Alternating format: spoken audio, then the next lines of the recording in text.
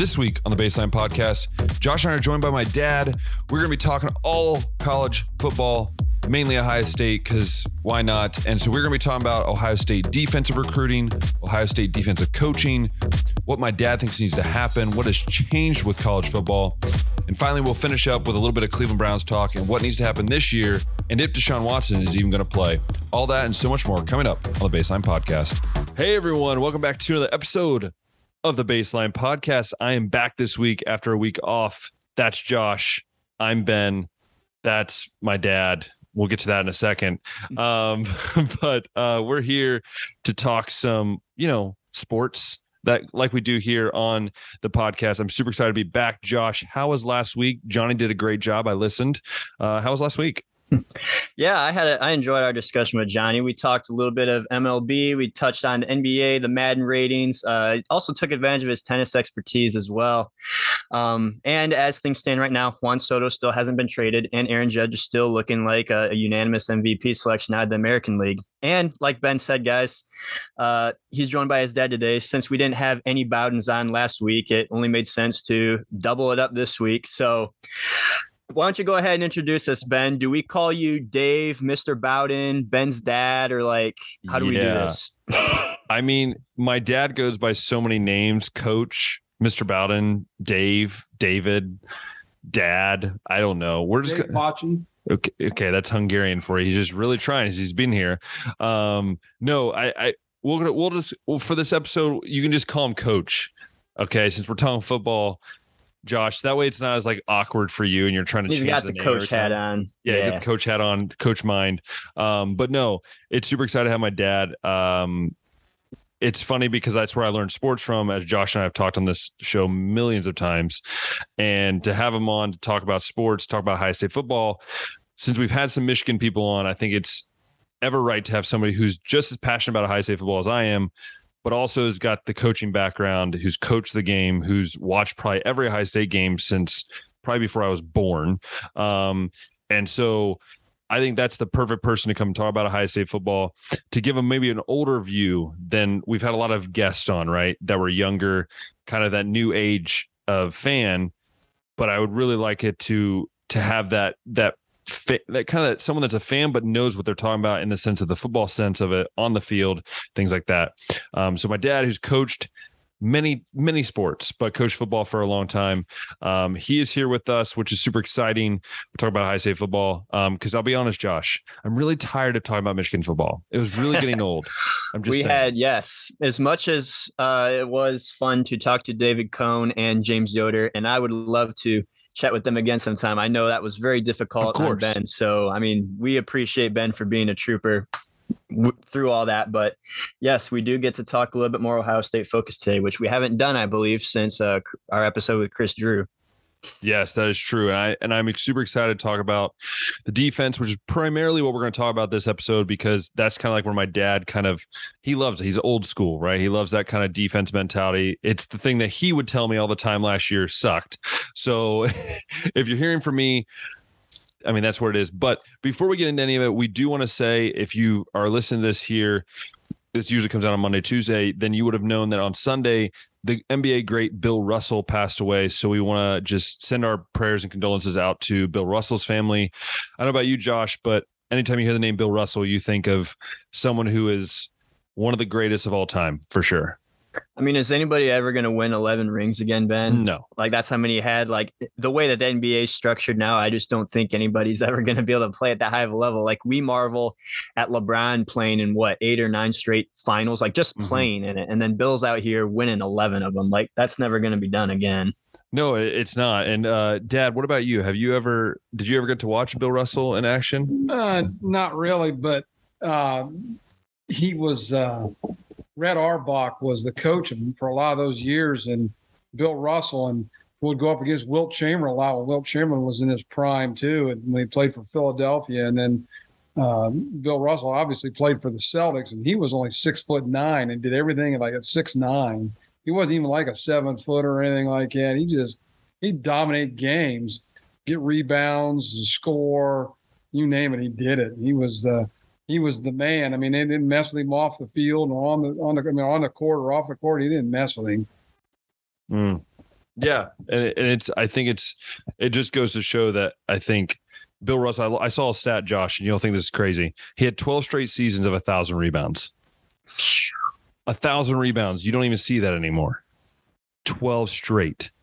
Yeah, the game. I think the game has just changed too much. Like I know you mentioned Bill only being 6'9". I mean, that was still really tall for back in the day, and now there's just so many guys that are like around 7 feet tall, and you got multiple of them on teams, and the league's just so much deeper now with players and teams. Like it's just going to be tough to do some of these accomplishments ever again. Yeah. So, Josh, let's talk. I mean, first off, again, our prayers and condolences to Bill Russell's family, and to just, I know the NBA is really taking this. It's a hard thing to lose one of your NBA greats. But Josh, what are we going to be talking about this episode? I know you have some great topics to talk about with my dad, to talk about some Ohio State defense.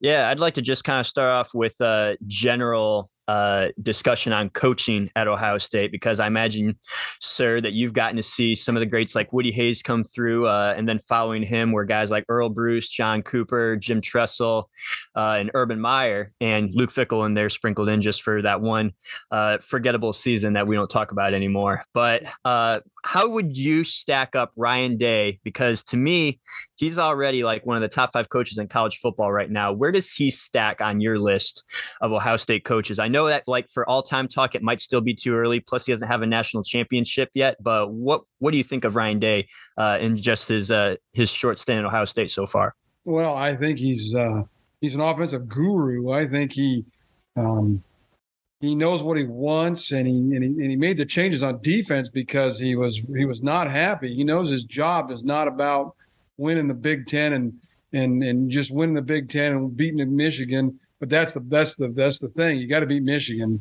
He knows that loss is in his craw, and it's just stuck with him. If they had played in 20, he'd have probably laid 100 on Michigan. That's not a doubt. I don't doubt that at all. That he'd have ran the score and just kept. I don't doubt it either. That was not a good Michigan team. And he'd have just let it go. And we know Michigan was dodging. James Yoder and those guys can say what they want, but Michigan was dodging Ohio State that year. It's legit. They were dodging them. But Ryan Day over all those other coaches, John Cooper couldn't beat Michigan. And Jim Tressel turned that around and beat them and continued to whip on them. And then Urban Meyer continued that. And Woody, he made it as passion that they put their pants on just like everybody else. And since Woody became coach, I think the record of Ohio State and Michigan is predominantly a tie. There's not the dominance. The dominance occurred way back in the early history of this series. The later history of the series is predominantly Ohio State, even said once Woody took over, and that's why he kept pushing the gold pants thing even more after it was created back in the 40s. They put their pants on like everybody else, and we put our pants on, and then Woody just kept it going, and then it just blossomed into the 60s and the 70s and the 80s. And then Earl Bruce, he was a passionate Ohio State guy. John Cooper just didn't understand the thing, but now it's just the way it is. Where would you rank Ryan Day right now with Ohio State legendary coach? Would you say he's top 5, or has he still got to prove to get to that? Is there still would you still put Woody Hayes, Jim Tressel, Urban Meyer above him? Or do you say Ryan Day is creeping into that top 5? Do you even put Earl Bruce ahead of him? Well, no, I think he's already solidified himself. He's moving very quickly up the ladder. If he continues, he's going to win a national championship. I mean, he's getting. I've never seen so many top recruits. That roster is like the roster of Georgia or Alabama roster. It's way different than it ever used to be. Urban Meyer started, and then Ryan Day just continued the just the pattern that's going on. And it's hard to say. I mean, Woody's going to be Woody. I mean, his coaching tree is all the coaches that are out there. Even Nick Saban was on Woody's staff. I mean, come on. Almost all these guys, or almost every one of these guys, somewhere, every major program, what staff do they come through? Woody Hayes. So they all had their chance to be on his So staff. you would say Woody's still number one. I mean, Yeah. by far, he's number one. I mean, there's never going to be a guy that I don't think they're ever going to. I don't know if anybody's going to be around long enough to surpass Woody's coaching record as far as wins. But if Ryan Day keeps staying, if Ryan Day stays, and he loves Ohio State, his kids are in Ohio and his kids are living here, so he loves Ohio State. So I don't think he's going anywhere anytime soon. I mean, he's got it all. He's got everything he ever wants in Columbus.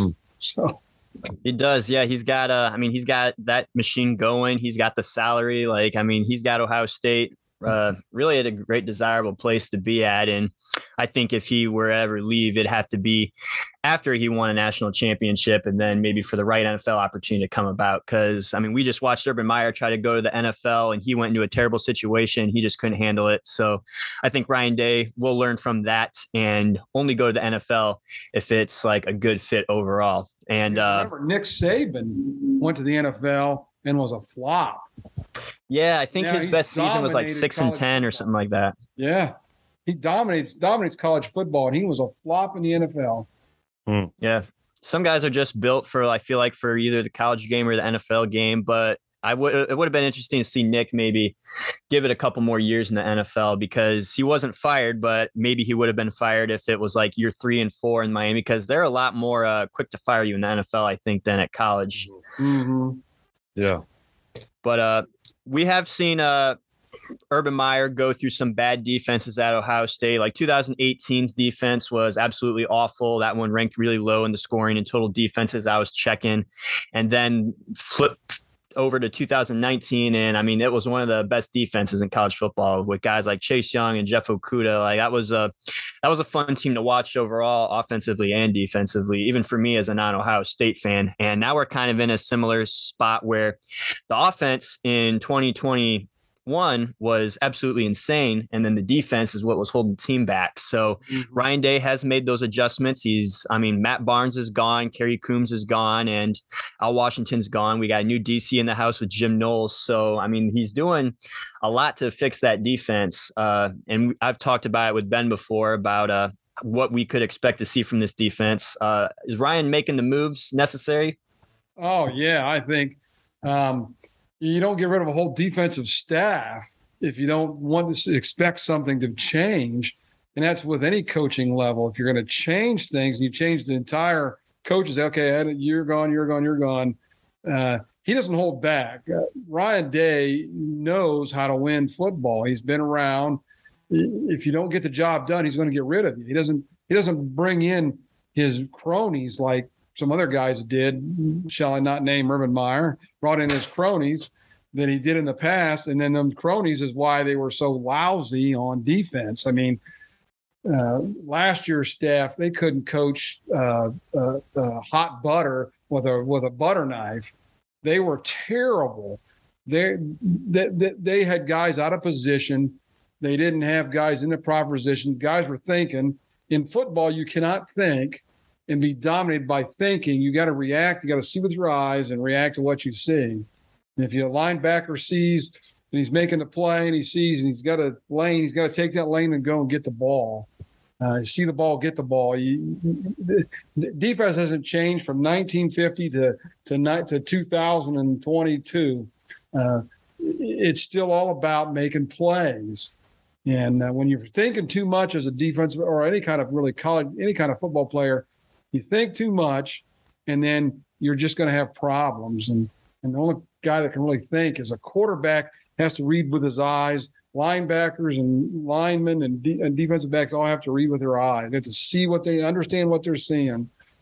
Do you think though that Jim Knowles is the right fit for what we're looking for? Did Ryan take the right guy, or was this too much of is this too much of an unknown right now, or do you think Jim Knowles is going to be a guy because his defense is kind of not wacky, but his defense is very unique to what he does, and we've seen how at Oklahoma State it took him a couple years to get it acclimated. What do you think? Because you're hearing a lot of analysis, kind of up and down. Like, will this be a good defensive fit? What do you think about Jim Knowles? Because that's the biggest name. Obviously, you have some new DB coaches, but specifically with Jim Knowles, is this the right fit? Do you think this is a guy that's going to make this defense, like what you say, to play and not just to and not think? Well, they had to change the defense, and they went to a defense that fits the style of what's going through college football right now. What's the big college football new thing is RPOs and run pass option. Have your linemen zone read and slide to where they're supposed to be, and then you read it, pull it out, and toss it out there. You got to have a defense that's capable to do that. And the defense we had last year was I don't know what that was, but that wasn't defense. That was like, okay, give up 45-yard runs. Okay, let's play the same defense. Let's see if we can give up another 45-yard run. Well, they did. Oregon spanked them, and so did Michigan. Meat chicken. Excuse me, I said that. Shouldn't have said that one. It'd be meat chicken. They let meat chicken beat them, and that shouldn't have happened. But I think the proof's in the pudding, and that's why when you look at recruiting, why recruits are saying, maybe I'm not going to come there yet. I don't know what kind of defense got. But even though they're losing some guys, you got to remember they got some guys. They still had 3 defensive backs. They just lost a kid. He said, I'm going to decommit. Well, he's a Florida kid. Man, these kids, you got to constantly be on them, constantly hounding them and saying, hey, you're going to come, you're going to come, you're going to come. And if they don't, they don't. But they're wanting to see how his defense goes. And Jim Knowles, he was coaching with like maybe 1, 2, 3 stars there at Oklahoma State. Like, come on, Oklahoma State. And what defensive guy is going to go to Oklahoma State? There's 2 OSUs, and which one are you going to pick? But I ain't going to pick Oklahoma State. What are they going to do? They score 45 points a game and give up 45 points, But so he had a top defense, and at a school that doesn't have very many top-notch recruits. Here he's got 4 and 5 stars. So what's he going to do with 4 and 5 stars? Well, we'll see what he does with 4 and 5 stars. Yeah, I think they're kind of waiting to see how things are going to go. And they're only going to play with, there's also these linebackers. Dude, they're playing 2 linebackers. They got 9 guys that could start on the roster. 9 linebackers for 2 spots. Okay. Well, there's 1 and 2. There's 3 and 4, 5 and 6, 7 and 8, 9.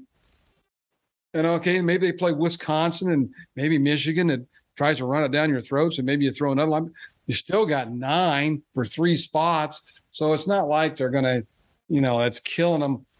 This is 1 year, and everybody's like, all the Twitter's freaking out. Everybody's freaking out. And I'm just like, hey, they want to see Ohio State in action. Big defensive tackles are leaving and stuff. But this kid, his parents want him to stay at Central Florida over Ohio State. That's a kid they never were going to get because his parents didn't want him to go to Ohio. What are you going to do? Can't do anything about those kind of kids. And the kid, this Johnson kid that reneged on his – and it's just a commitment. People forget that they're can't sign a dotted line until December. So you got to keep after these kids for another 6 months. Yeah, we see a lot of guys decommitting now, I think, with even more so with the NIL and just transfer portal being what it is now. But that's a whole other topic. But I really like the point you brought up about the talent level of Ohio State.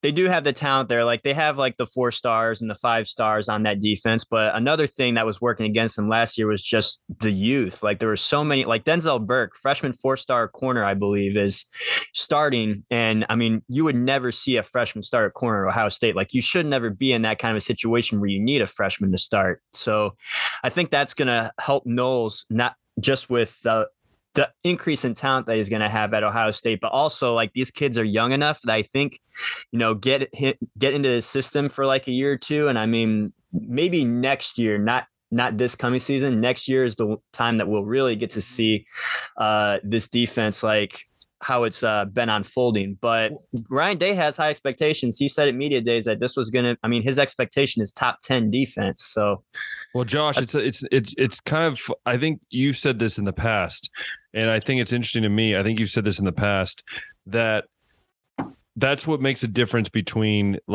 good teams. Let's look at Florida, for example. The inconsistencies, what cause you to be mediocre in college football. And Ohio State in Ohio State's eyes, right, or my dad's eyes, or my eyes, we had a mediocre year, right? 10-2, that is just, it's terrible, right? Texas A&M fans would kill for a 10-2 season right now. No, remember they don't pay for players, Josh. Remember, we don't pay for players. But But no, it just goes to show, I think, and I think you said this before when you were talking about Florida, like it's frustrating because Florida loses guys to Ohio State, right? Or to those kind of things. And I think it goes to show that there's a name brand there, but there's also coaches. I think my dad is right. It might take a year for these kids to go, okay, I'm still going to play ball if I go to Ohio State, right? Like right now it's an unknown thing. Like, am I going to play if I go? But again, with a new defenses, yeah, you're playing two linebackers, and now you have freshmen that could start at Oklahoma State if they wanted to at Ohio State, right? Like there's all these guys that play at Ohio State that could start at Oklahoma State, 90% of them, right? So I think it's very interesting to look. And again, if you're going to compare Ohio State to Alabama, which is like what we like to do because you want to see if they're going to stand up, Alabama loses recruits, right? They lose different guys. But I think Ohio State fans were so critical on Ohio State that sometimes we forget the bigger picture and the fact that, hey, we already have a ton of dudes that are really good. And these guys ain't coming for a year and a half, 2 years.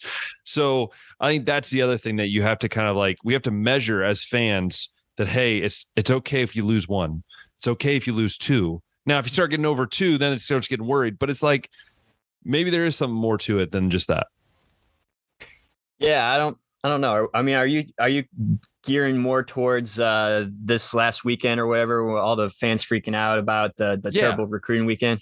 Yeah, like it's okay. So I watch Minnesota sports, obviously, and I hear their thoughts, and there's just all this stuff. I'm like, look, I get it. Like they should have landed at least a couple of those kids. Like, let's be honest. Like you're Ohio State, you should be able to land a few of those kids.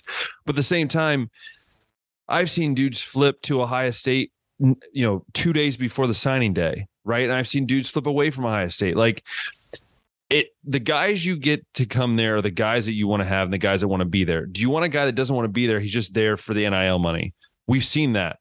We saw that in Quinn Ewers. He came for a year, pretty much just wanted his NIL money, got to where he needed to, and then he transfers to Texas.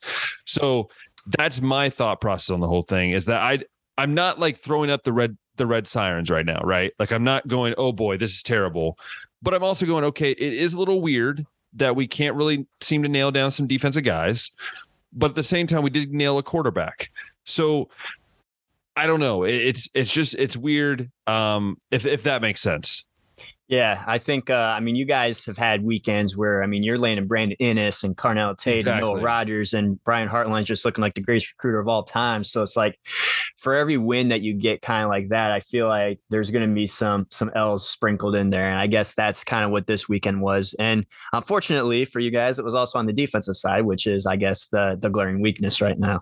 Yeah. And I think it is tough. And I don't know, Dad, what do you think? But you've seen throughout the years, you've seen Ohio State recruit some amazing linebackers, the AJ Hawks of the world, the Bobby Carpenters, the Chris Spielmans. You've seen all these guys play. You know what a Ohio State defense should look like.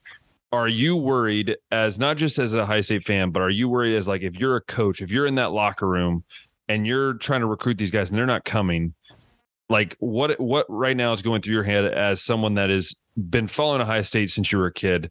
You've seen some of the greatest linebackers, DBs, defensive linemen come through. Seems like the only place we nail on the defensive end right now is defensive linemen. That's because you have one of the greatest Larry coaches. Johnson, the greatest of all time. So my question to you is, are you worried in that sense? No, because they haven't proven themselves on defense the last few years. But here a few weeks ago, we got Jason Moore.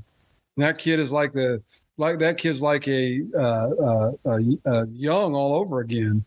He's a kid out of the same area, the triangle over there in Maryland area. And he's 6'6", 255 pounds as a 18-year-old kid.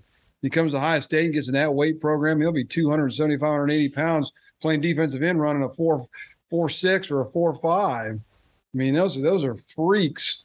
And they're still getting kids like that, and they still got kids coming in. It's just these kids want to see what they're doing. I mean, they got the kid they got, I can't think of his name all of a sudden from last year, the defensive tackle. That kid's going to be he's going to be a superstar. He's 315, 20 pounds, and he's just going to – Oh, Tyleik Williams? Tyleik Williams. That dude's going to be a beast. And he's a defensive lineman. They've got other defensive linemen. They're mostly seniors, and and you want to try to replenish the load. But I can guarantee you next year their focus is going to be on as many defensive linemen as they can get. And if he ends up with a top, even if it's not top 10 like Ryan Day wants, but ends up being top 15, dude, he's going to get defensive people to commit. Say, hey, yeah, I'm going to go play for that defense because they're going to win them some ball games. So yeah. And even like in the years that Ohio State's defense has been bad, like 2018 and stuff, like they just always seem to have like these good defensive linemen and even defensive backs come through. Like, I mean, there was a time where you guys had Denzel Ward, Marshawn Lattimore, Malik Hooker, like all these great defensive backs on the defensive line. I mean, currently we're looking at, a lot of young guys like Jack Sawyer and JT, and you mentioned Tyleek and Zach Harrison's like the lone veteran in there that you hope can end his career on a high note because he hasn't really exactly lived up to expectations. But it's always kind of been like linebacker lately. Like we have seen good linebacker classes come through, but really like that's kind of been the area that's been lacking to me. And I'm big on linebacker play. Like Ben can attest to that. It's something I wish my Cleveland Browns would take a little bit more seriously, but maybe even I think. Is Knowles' background linebackers, Ben? I'm trying to remember. I mean, Knowles is the one that's coaching linebackers. Like he's the guy that does. I mean, because it's the unique part of his defense, right? Like you have it's unique, and you look at these defense, and like I'll say this, Josh, you have C.J. Hicks who's coming in as a freshman, who's going to be a stud. Like he's a freshman. He's already 225 pounds as a freshman. He's from Dayton, Ohio. You have a kid from my area. From Marysville, Gabe Powers, who is also going to be another kid that's reminds me a lot of like an AJ Hawk, kind of a guy that I think is just going to be, he's going to be good. He's going to be really good. You still have Reed Carrico coming back for a second year. You have Pete Pile Gadiote, who I can never say his name right. He's coming back for his fifth year. You have Steel Chambers, who when he started playing more late in the year, who just, if you guys don't remember, switched from running back to linebacker. The dude's fast and he's still learning how to tackle, but he's going to be good. You have Terade Mitchell, who's a graduate senior coming back. You have Melton, who is he hurt, Dad, or is he? Yeah. So yeah, you have Eichenberg, who came out of nowhere. And by the way, I want to point out everyone right now is I know Cade Stover's listed as a tight end, but we all know Cade Stover is truly a linebacker, and I would not be shocked if by the end of the year, that's what we said last year. Okay, we never know. Yeah, I think it sounds like G. Scott's going to be tight end, and I mean, you might as well just move Cade to linebacker. Yeah, you might as well lose. They don't need three linebackers. Cade Stover's got to play the third linebacker. They only 90% of the time they're going to be in two linebacker sets. They're going to have a weak side linebacker and a middle linebacker. The strong side linebacker is going to be a hybrid freak. It's going to be Jack Sawyer probably, and he's a freak, and JT Tumalau and Zach Harrison. This is going to be a freak defense, and that fifth guy is going to be moved all the way around, all over the place. Sometimes it'll be a defensive back, sometimes it'll be a linebacker, and they're already confusing the offense even in practice. From what I've been hearing, they're gonna freak people out with that defense. I do wonder too, like with finishing off on Cade, like Ohio State's offense just doesn't utilize tight ends, so might as well just give all the depth to your defense that you can. Yeah, why not? He's going to be a blocking tight end. They're going to use him to knock us. That's Mitch Rossi. Well, no, he's a fullback. That's my man Rossi. He'll be in the flex. He'll be the flex guy, but when they need a tight end to knock some snot bubbles out of somebody, it'll be him. Have you noticed, Josh, by the way, I just want to like pause this segment here. Have you noticed that my dad and Chris Drew are totally opposites? Like my dad is this nerdy like coach, and Chris Drew just brings in all the comedy. Like, and they're combining into like this one weird guest that if we had both on at the same time, I think it'd be hilarious, honestly. Since you brought Chris up, that reminds me of a question that we should ask your dad. Oh, yes. Do you consider Michigan to be Ohio State's rivalry or Clemson? Right here. Meat chicken. Anytime you can beat meat chicken. And remember, Woody Hayes said, they asked him, why'd you go for two? Because I couldn't go for three. Right. But I'll say this, Josh. We have to explain to Dad. Okay, so this was Chris Drew, and Chris, if you're listening, I'm really sorry. Okay, but you had your statement was. It's an unpopular opinion. We're finding out. Yes, I Chris, understood where you were coming from. We've talked to Michigan people, Josh, and they both agreed that it's still the rivalry. Like it does, anyways. But basically, Dad, Chris says that because Ohio State had been beating Michigan pretty much, and Clemson beat us in 2016? No. 2016, they got you. They also got you, I think, in like a New Year's Six Bowl, maybe the year before with Taj Boyd. And then 2018. And then you guys faced off again. Was it 2020? Yeah, 2020, yeah. But you also faced in the playoffs in 2019 too. Yeah. So basically what Chris was saying was that he feels like the Michigan isn't really the rivalry anymore.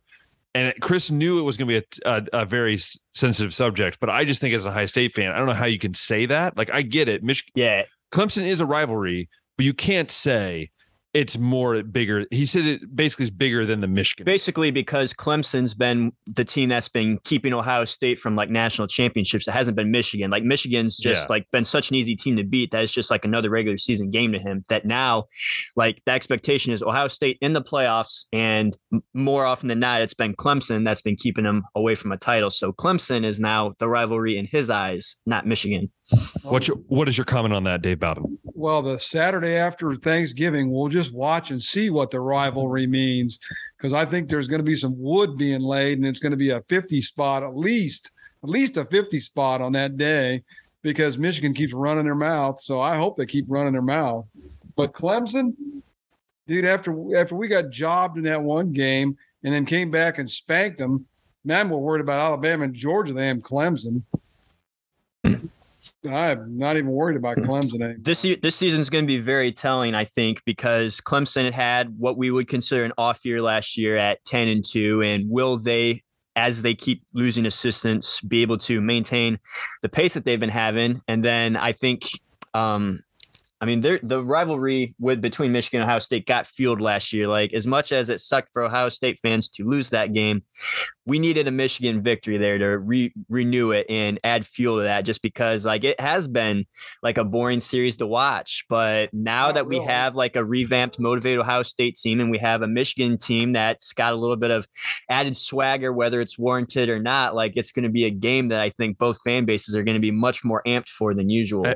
Josh, all I'll say is that my dad is probably pushing so many people's buttons in this episode. I feel like we have the most, my mom told him to watch what he's saying, and I think he's already started pushing people's buttons, but he's got to be the bad guy every once in a while, right? Yeah. Let's check that subscriber count once we're done, Ben, if we can get below 200 again. Let's see what's below 200.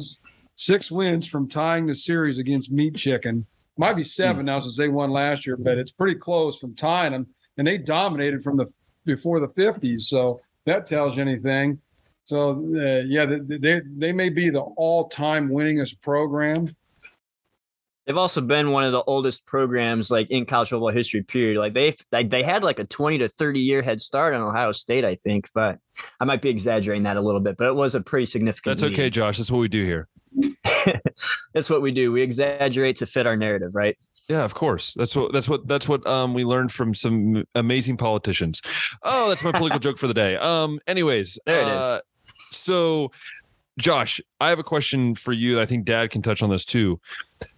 Do you think, as someone that grew up in Ohio, right, and you grew up watching, the AJ Hawks play and the Bobby Carpenters play, and some of these other great, Malcolm Jenkins and Chris Gamble, who we talked about a few weeks ago with Chris Drew, who was just a freak. I mean, the guy was just ridiculous, right?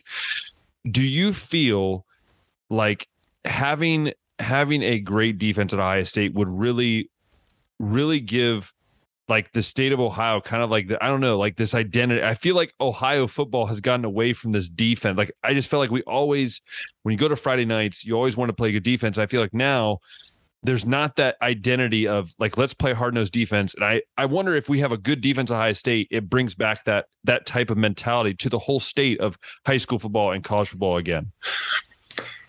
Yeah, that's an interesting question, just because, I mean, football as a whole, like the teams that we've been seeing dominate I mean, like 2019 LSU, and I mean, even the strength of this Ohio State team lately has been the offensive play. Like you got to have like that insane offense, and then the defense just has to not suck, basically, right? Like that's kind of the formula we saw work for LSU. We saw that work for Cam Newton's Auburn team and a couple others here and there. And very rarely do we see one where it's like you dominate on the offense and defense, like some of the Alabama teams have. And then like way out of nowhere last year, we see historically great Georgia defense with like an average offense, like come and win a national championship. So it can be done, but I feel like if we're going to try to make defense like the emphasis, like, and I don't want to offend the defensive coach here, but it's like you're going to end up with a program similar to maybe like Iowa, where, I mean, you're using your defense to like try to keep you in games, and then hopefully the offense can like scrape together 20 points and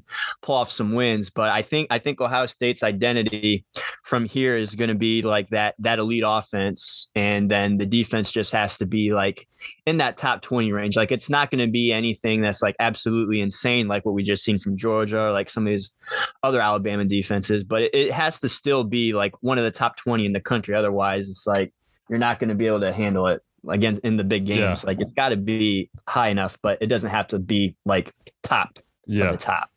What would you say to that, Dad? Do you think that Ohio State defense needs to be back to really to get Ohio in general, high school football and college football? Do you feel like it needs to get back to that, those AJ Hawk defensive days to bring that kind of mentality back, that viciousness that has been missing? No, I don't. I think football has changed. That's where it's changed over the years. It used to be, I mean, that was an aberration, I think, last year, because you look at Alabama, their defenses have not been dominant, and they've won national championships because they were throwing the ball all over the place. Clemson, when they won, they were throwing the ball and they had a good defense, but they didn't have a great defense. And last year, Georgia just had a bunch of freaks on defense because they went out and everybody their team could run. I mean, they're all running 4.5s and 4.6s and 4.4s on their defense. I don't think there was one guy slower than 4.8 on their entire defense. That includes their tackles. And you got a defense like that, there's just no way. You could have the greatest offense in the world. You're not going to stop that. But they all graduated or left for the NFL. So what are you left with? I mean, look at their quarterback play. They couldn't pour water out of the boot if the directions were written on the heel. I mean, it was not a good offense. I don't know. I mean, if they ran the ball, they were okay, but they didn't have it. They couldn't throw the ball. Their top receiver, he went down, and so they couldn't really throw the ball very well. Yeah. And then you go out and look at Ohio State. I mean, they're putting up 50 points. All you got to do is hold a team to 20 points. Look at the NFL. They have a great defense. The NFL now is a team that holds a team to around 20 points a game, because the NFL, the top teams are scoring 35 points a game. So, yeah, we've just seen offensive play like in football, both at the college and pro level, just elevate to like new heights. And then also with like rule changes and like referees favoring offensive players and like pass interference situations, it's just like, man, it is so hard to like not only play defense anymore, it seems like, but to be at like an elite defense, like at the level of like the 2000 Baltimore Ravens or like those old Ohio State teams or like those old Miami Hurricanes teams in that range too. Like it's just going to be so hard to like ever have a defense at that level. I think that's what's crazy, but also, Dad, and I know Josh wanted to know this too because we had talked about it. What are the differences you have seen from the 90s when you coached and like and early 2000s when you coach defense and on the football field in high school? I know it was high school, and what are the differences between now and then now versus then? Like, what are the differences you've seen, how football is coached defensively and how it's maybe become either better or worse, or what is your thoughts on that?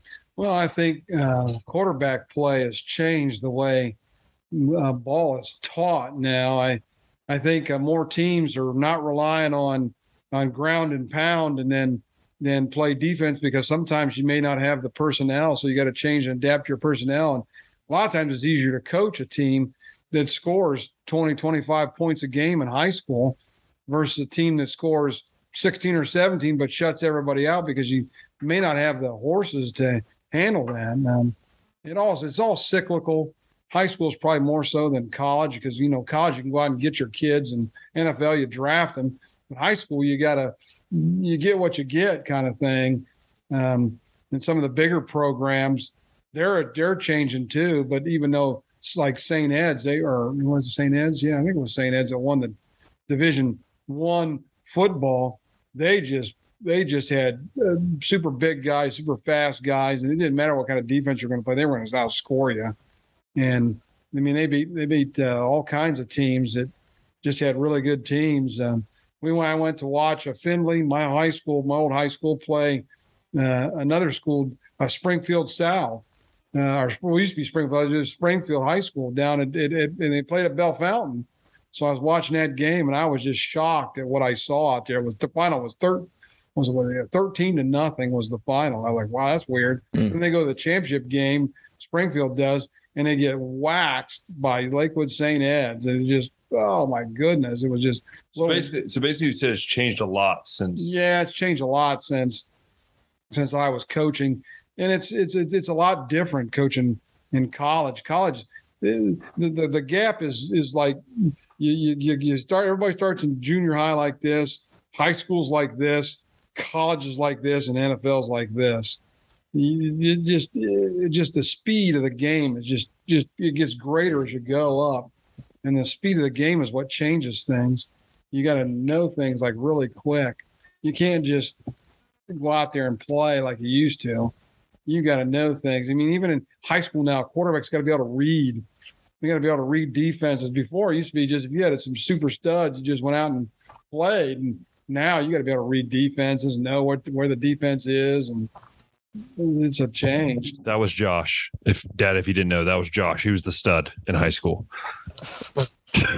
I did not play high school ball, but I enjoyed watching it. And I mean, even from the time I was in high school and now, like, I mean, you see some of these high school quarterbacks at the Elite 11 camps and stuff like that. Like, they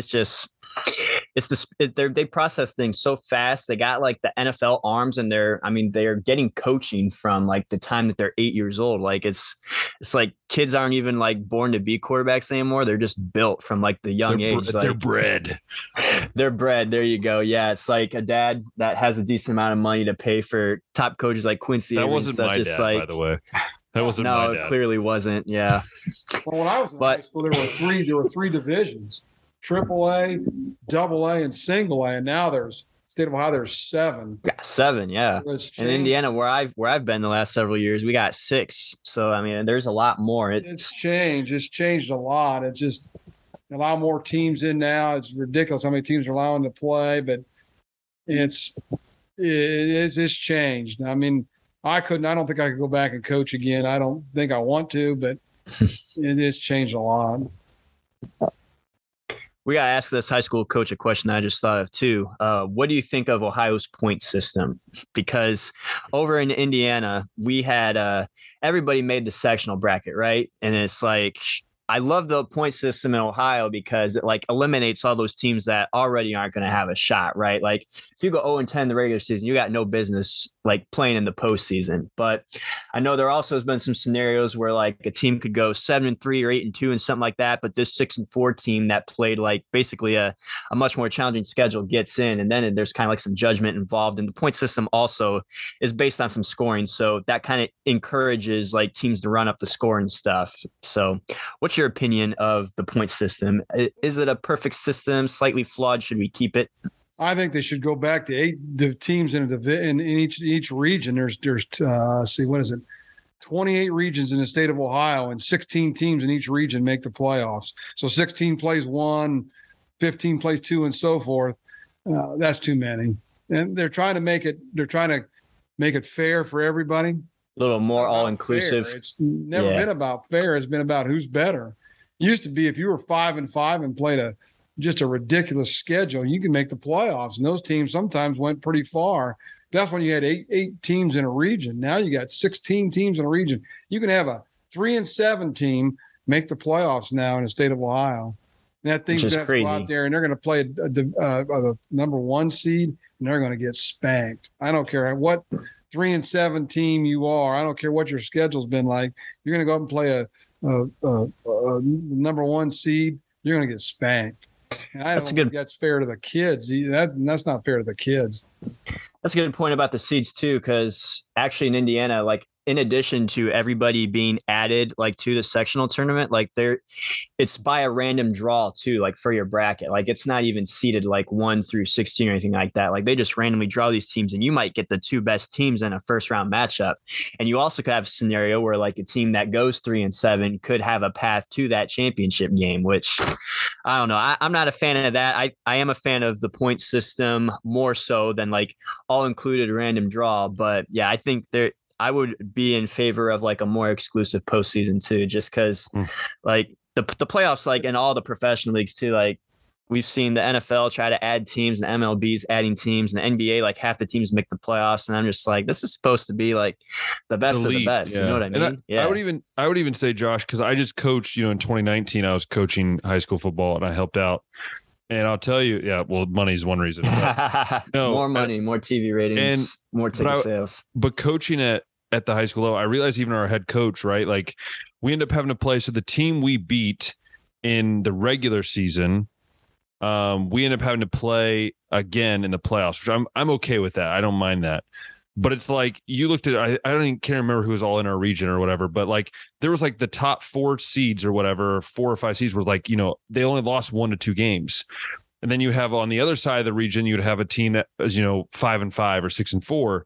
And it's like, we got to balance this out so that these good teams don't have to face each other until maybe, later in the rounds as we continue going. And so I noticed as a coach, it was really frustrating to game plan because you're like, okay, who are we going to play? Oh, if we win this game, we got to play this team. It's like, man, that's a hard road. But so, I do get where my dad's coming from. I think they should just kind of slim it down because we're doing too much of this. Hey, you won 6 games. You had a hard schedule. We're going to put you in a good playoff match. Like, no, like you lost 4 games. A team lost 1 game. I don't care if their schedule was light.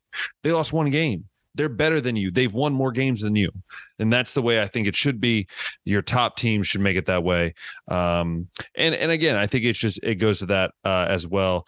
And again, that's why I love high school football. It's weird. It's wonky. The rules are weird but it's just fun to watch. So, but yeah, I guess that's my thoughts too.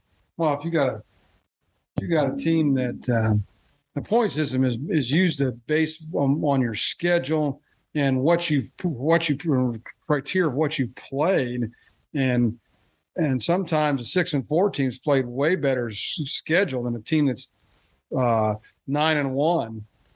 Their schedule may be very weak, and that 6-4 team might go all the way to and I've seen it. I've seen teams that you're like scratching your head, and it's because of schedule they play, and they went all the way and they played in the state championship game. They lost 4 games during the season. And here they are playing for the state title. Look at the MAC, the Midwest Coldwater and Minster and New Bremen and all those teams over there. Oh my goodness, they raise. That's a football program over there. They don't play football until 7th grade. That's another good point too. Like I think that was not too long ago, there was a school up around here, Gibsonburg, like they were talking about them potentially going undefeated in the regular season and not getting into the playoffs just because of how weak their schedule was. And we talk about like some of these G5 teams in the college football playoff, like being left out because their schedule wasn't that great. But even more so at the high school level, it sucks for them because it's like they don't have the resources like travel, like cross state and set up like these insane matchups with like teams from say the Columbus area, or if they wanted to like get a big time team on their schedule, like it doesn't work that way like it does at college. So I sympathize a little bit more with the high school teams that don't maybe have the strongest of schedules because they legit can't help it. But overall, I am more in favor of like a more exclusive playoff. Yeah, and I love what you said about the college football playoff because Josh, I think because we're talking about Ohio State, I think we have to ask my dad his thoughts on the college football playoff because we know that someone that's old school like my dad has to have some great opinions on the fact that 4 teams get to be decided. Now, that's just my thought. Josh, what are your thoughts on it? Let my dad know what your thoughts are on the college football playoff before we let him go off on his beratingness of probably either good or bad. I don't know. Yeah, I mean, I'm kind of there really seems to be like we know who like the 3 best teams are most of the time, and then the 4th is just like pick one of these like 4 like borderline teams. They're not going to win it anyway. So like it almost seems like the way that, as much as I hated the BCS computer rankings and stuff, like they really didn't miss too much on who the two best teams were. But if Ohio State never wins the national championship as a 4 seed with a third string quarterback, you would never have any of these advocates going for like an 8 or 16 team playoff. Like, so it's really all your guys' fault. So I'm again more in favor of an exclusive playoff, like the 4 teams. I really don't see the point of adding someone that's like 9-3 or 8-4 into the college football playoff. Like if we extend it that long, and people will say like, yeah, well, teams like Texas A&M upset Bama last year, and teams like App State have beaten Michigan. Like it could happen. It's like, well, let's even look at like conference championships, right? Like we haven't really seen any upsets in conference championship games. We really haven't seen any big time major upsets in the college football playoff either. Like it's, I mean, we've known Notre Dame didn't belong in the playoff, and it showed. We've known that like Oklahoma doesn't necessarily belong in the playoff, and it showed. And it's just like, I think playoffs are better with less teams than more teams. Dad, what are your thoughts? Well, I don't like the way this thing's set up now. I think it's not good. I would think 8 would be more acceptable. Maybe, I don't know, something in that nature.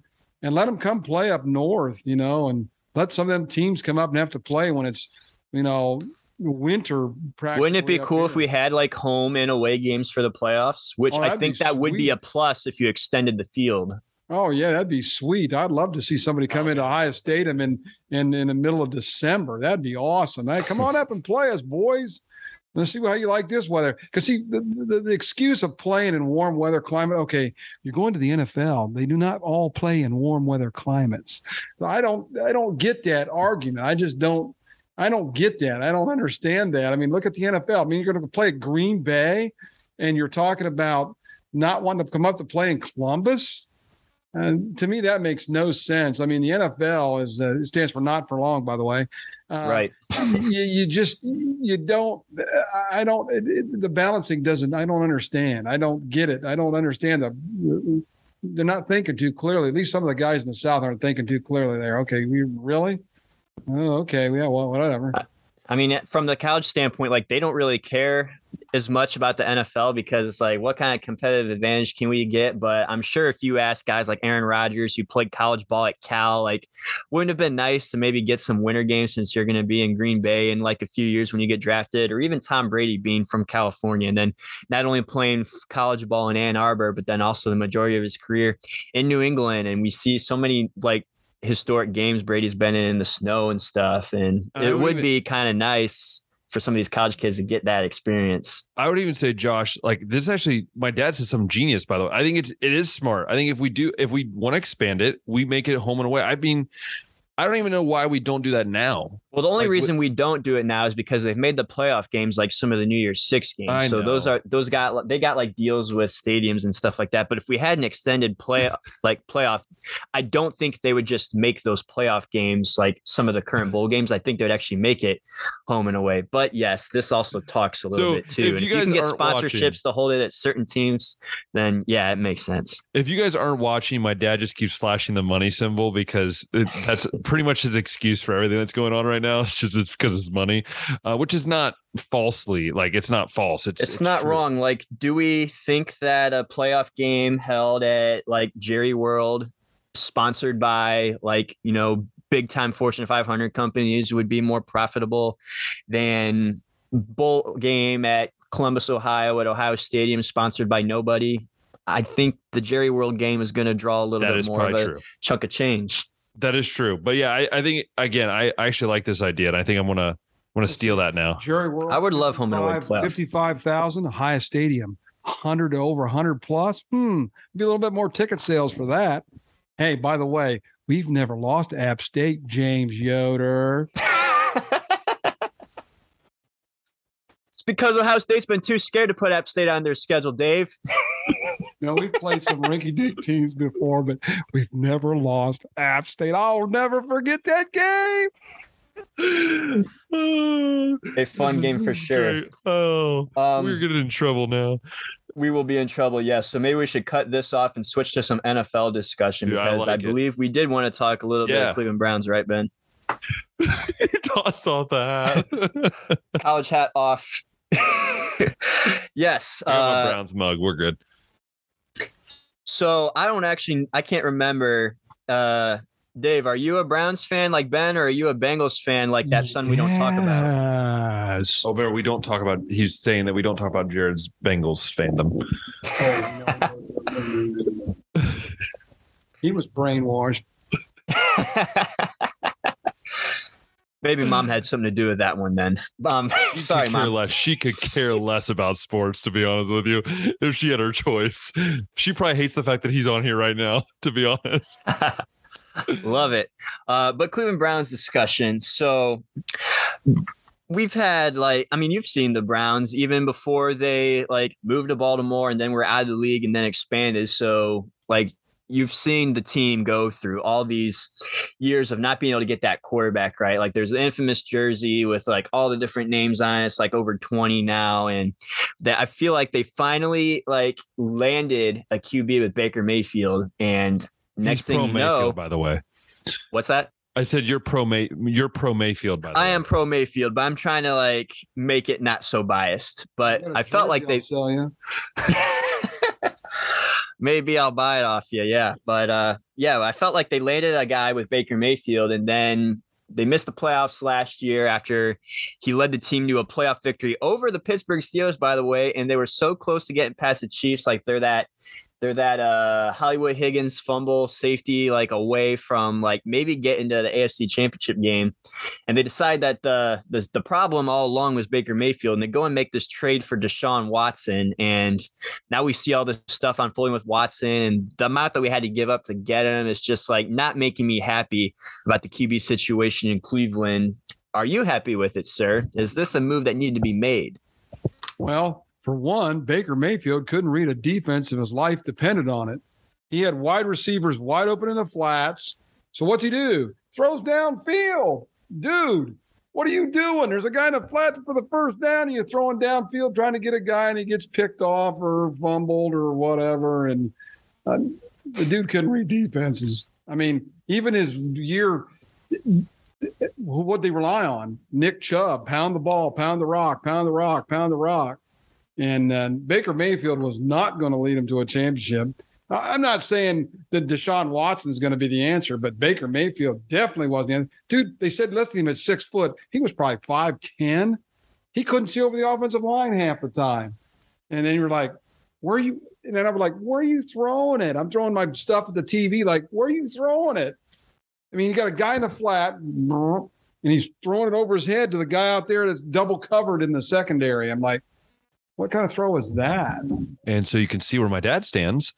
Yes, I do not need any further questions, Your Honor. But I do kind of feel a little bit of that frustration because, there'd be replays and we'd have a tight end or running back, like you said, open. But there also was times, especially with Odell Beckham Jr., the guy was just kind of running the routes he wanted to. And so he'd be open, but Baker's not going to see him because he doesn't know what kind of route he's going to run on a play. But there is some truth to your statement. I'll definitely agree with that. But Baker has led the team to a playoff win before. And last year, with the injury and everything, I just felt like they weren't sticking to what made them good the year before. Like you mentioned Nick Chubb. I'm a big Nick Chubb fan. I wish that we would use him a lot more often. Last year, him and Derrick Henry, were basically neck and neck for a while there. And Nick Chubb ended up finishing with while they had the same amount of carries, Nick Chubb had more broken tackles, more yards of 20 plus and higher yards per carry and things like that. And I just wish the team last year, especially with the QB being injured, if you must play Baker Mayfield instead of resting him and letting him recover, why not stick more with the run game? The Christmas Day game against Green Bay, Baker Mayfield had 3 picks at halftime. Nick Chubb had 5 carries. What's making Kevin Stefanski here think that passing is what we should continue to do? And why are we not utilizing our top of the line backfield and top of the line offensive line to get us points? Well, I think it's a matter of patience. And I don't think too many teams are patient anymore. They don't do the New England is a perfect example. They're patient. They don't care. They get beat up and they lose their quarterback they think they should have. They just keep playing the same way they've always played. He doesn't care. He's not going to change anything. But it just goes to show you that their backups for Cleveland were weak last year, and that's why they kept going with Mayfield. But the coach's fault. He's dude. As soon as Baker Mayfield busted his shoulder, I said, "Dude, you're on the bench." There would have been no question without me. I would not have played him. I was like scratching my head, like, what are they doing? I mean, you could see he wasn't healthy and he was hurting the team. And I don't know. I think they were a total disarray last year. Their defense was a top 7 defense. And here I thought, wow, their defense is not very good. But then I look and find out the final stats are like top 7. I was feeling that too, especially watching games like the Chargers game where we're allowing 49 and like 28 of those came in the fourth quarter, I think. Like, never would have guessed watching game to game that the defense was that high ranked. Yeah, they were like the top 7 defense. And I was shocked by that. And then I'm thinking, well, maybe this is the route they need to go, is keeping teams to 20 points a game. And then all you need is 25 points a game out of the offense. Yeah. And, Deshaun Watson, I don't know if he's the answer or not, but if you're going to punish, he better be. They're paying $230 million guaranteed. But if he did what he did, why isn't the courts like arresting him? And why aren't they doing anything with the owners? I mean, where's these owners that were jacking up, like the guy at Washington, and then Dallas's owner, and then Robert Kraft? And okay, if you're going to do that to Deshaun Watson, you better do something to them. But of course, don't forget, it's not for long, and it's the owners that own the league, not anybody else. And who does the commissioner work for? The owners. We would get along great, sir, because I agree a lot with that. I think that Dan Snyder should be receiving some kind of a punishment. I think Robert Kraft should be receiving some kind of punishment. And I mean, Deshaun Watson's gone through 2 criminal court hearings and zero evidence, 0 convictions, and NFL still pushing for like at least a 12-game suspension despite 0 evidence. And I mean, if he didn't do anything, there shouldn't be a suspension. By the way, he also missed all of last year. So technically he's already served a 16-game suspension, even though it wasn't already served a lot. Yeah. So, and then also at the same time, if Deshaun Watson gets nothing, like Calvin Ridley also should be getting negative. Like, he should be paid for extra games. Yeah, exactly. Like, I mean, they're suspending him a whole season for like gambling on games that he wasn't even playing in.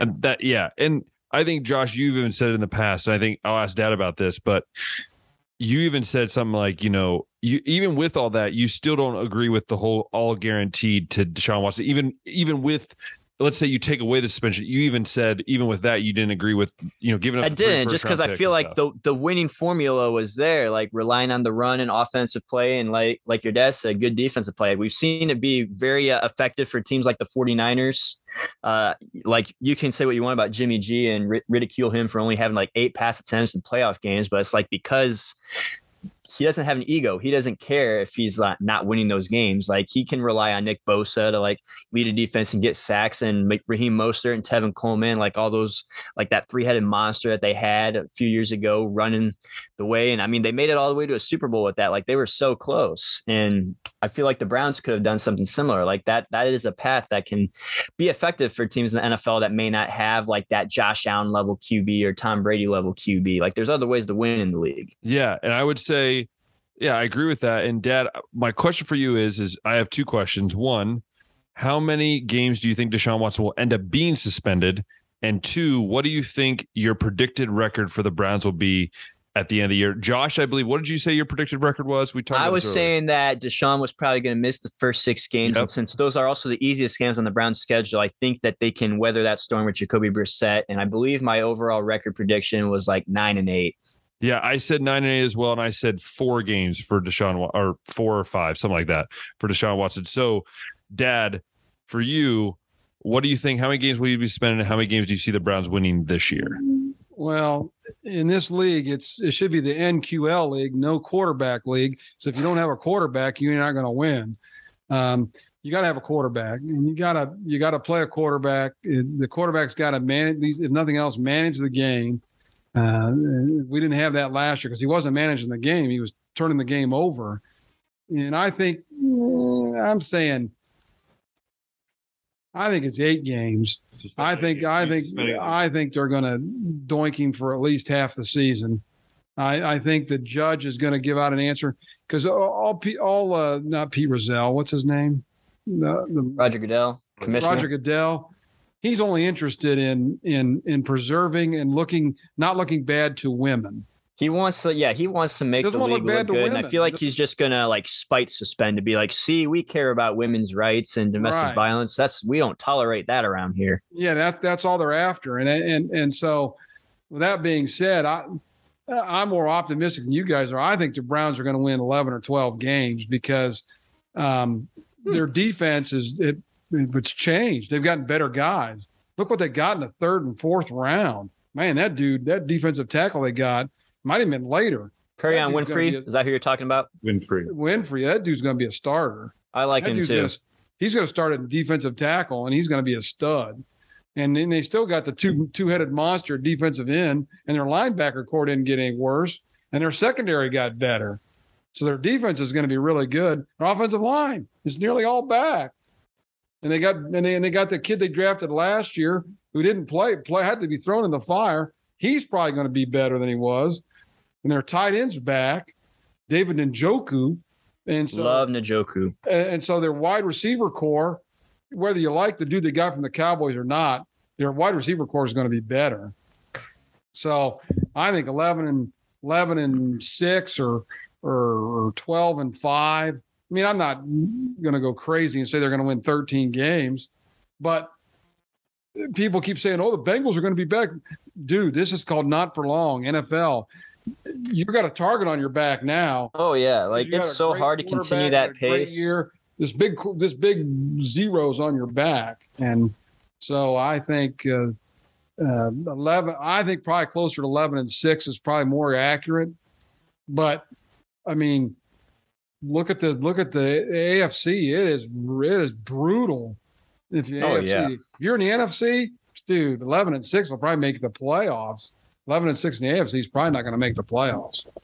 I would agree with that, but I don't agree with the record. I just think it's going to be a tough season. Josh, I don't know about you, but I am so grateful that we had my father on. 2 reasons, Josh, because one, he brought a perspective of a coach, but then he also brought a perspective of a dad joke dad. So I think there's so many phrases in this episode that Josh and I will be clipping and saving for many occasions in the future. Because Josh, what has it been like to have my father? Have you seen a resemblance here between the two of us?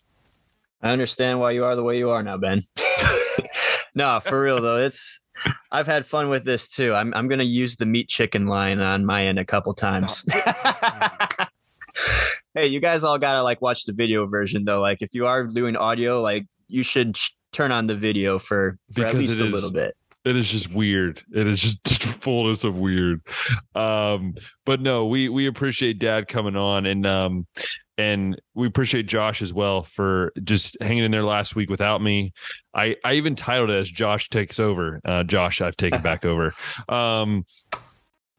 But no, we appreciate Josh and Johnny last week. We appreciate Dad coming on. I mean, he's here. We spent a week in camp, and now we're here. He's spending a week here with us here in Budapest. And so we're super excited to have Dad here and just hearing his knowledge, hearing his opinions. Many I know out there listening will disagree with my dad. But there's one thing I know about my dad is he does not care. And he really doesn't care. He never will care. So you can comment all those things. By the way, all you Michigan fans have been commenting on the videos. I really don't care. And first off, you guys need to fix your English because at least you need to like write it so I can read what's happening because I have no idea what you say sometimes. I'm just saying. Talk about how great the Michigan difference, the Michigan education is. So you got to show it. I know you got to show it. You got to show. That's what Chris Drew said. So one thing you got to do. You know how you get the Michigan man. You know how you get the Michigan man off the porch. You're paying for the pizza. Oh, jeez. Oh, we are so getting ruined for this. No, in general, we do thank everyone that's been watching. I just want to point this out, and this goes all to credit to Josh, who has been getting all of our guests on the show. Really, it's all been him. I've barely done anything. I got to do something since I'm not doing any kind of production or editing or anything. Yes, I got to have some value to the table. This is true. But we do want to just say thanks to Josh because he's got a lot of guests on. And by the way, this is not to put us above anybody else, but for us personally to have two of our video versions of our podcast go over 1,000 views. So 2 of our last 5 episodes now, including last week's, to go over 1,000 views. That's a thank you to you all. I mean, the fact that everyone has been watching and commenting, Josh, I don't know about you, but that it just feels really good. And it means that we're doing something that everyone likes, and that hopefully we can make more of in the future.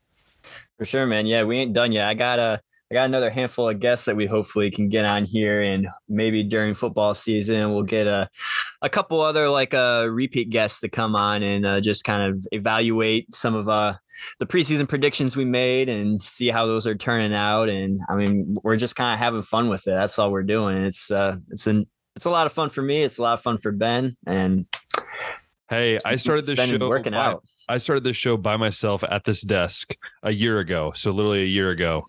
And now here I am with Josh, and I have my dad. Yeah, that's crazy, man. Like, I know there's sports podcasts out there where it's just one guy talking, but man, that is so hard to do. Just sit there and talk by yourself. Like, it's as much fun as it is for you, Josh. You really think I mean, that's why. As much fun, I'm just saying, like, as much fun as it is, even like just talking us two, like when we get guests on, like it's even more fun, like having 3 on. So it's like, I can only imagine how much it must suck and how tough it is to just do it by yourself. That is true. So yeah, to all of you out there, to all of the people that listen to the Baseline on Spotify, on Apple Podcasts, or you watch on YouTube, we really just want to say thank you. It means a lot. Like, we literally are doing this because we love it. We're having fun doing it. And we want to keep doing it. And again, please comment below things you want to see, people you want us to talk to. If you know somebody, send them to Josh because I'll forget. So send them to Josh. But no, comment, send us DMs on baseline.podcast on Instagram. We try to post a lot of stories there, and hopefully some more things in the future. So please feel free to do that. And we really appreciate it. If you've loved this episode of the podcast on YouTube, then go ahead and click that thumbs up button, hit the subscribe button. Hey, we've already gained 20 subscribers in the last 2 weeks, so I think we can gain more. Josh, I think we can. So we got to keep hitting it. So make sure you do that. That'll keep you up to date with all the new episodes, because we've been putting out a lot of episodes like nonstop. So you'll keep up with that. If you're listening on Apple Podcasts, Spotify, make sure you rate us, because that will help. 5-star. Yes. 5-star it, because that will allow us to get out there more, so more people can listen. Everything like that. So once again, we want to thank Johnny last week, and also we want to thank Dad. Thank you for humoring us, and then also having fun. My mom told him to be good. I have a funny feeling when he gets off that plane in a week, I don't know. We don't know. Who knows what's going to happen. But no, we do appreciate it. We have some just fun things coming up in the future episodes, so stay tuned. Tune in next week, and until then, we'll see ya.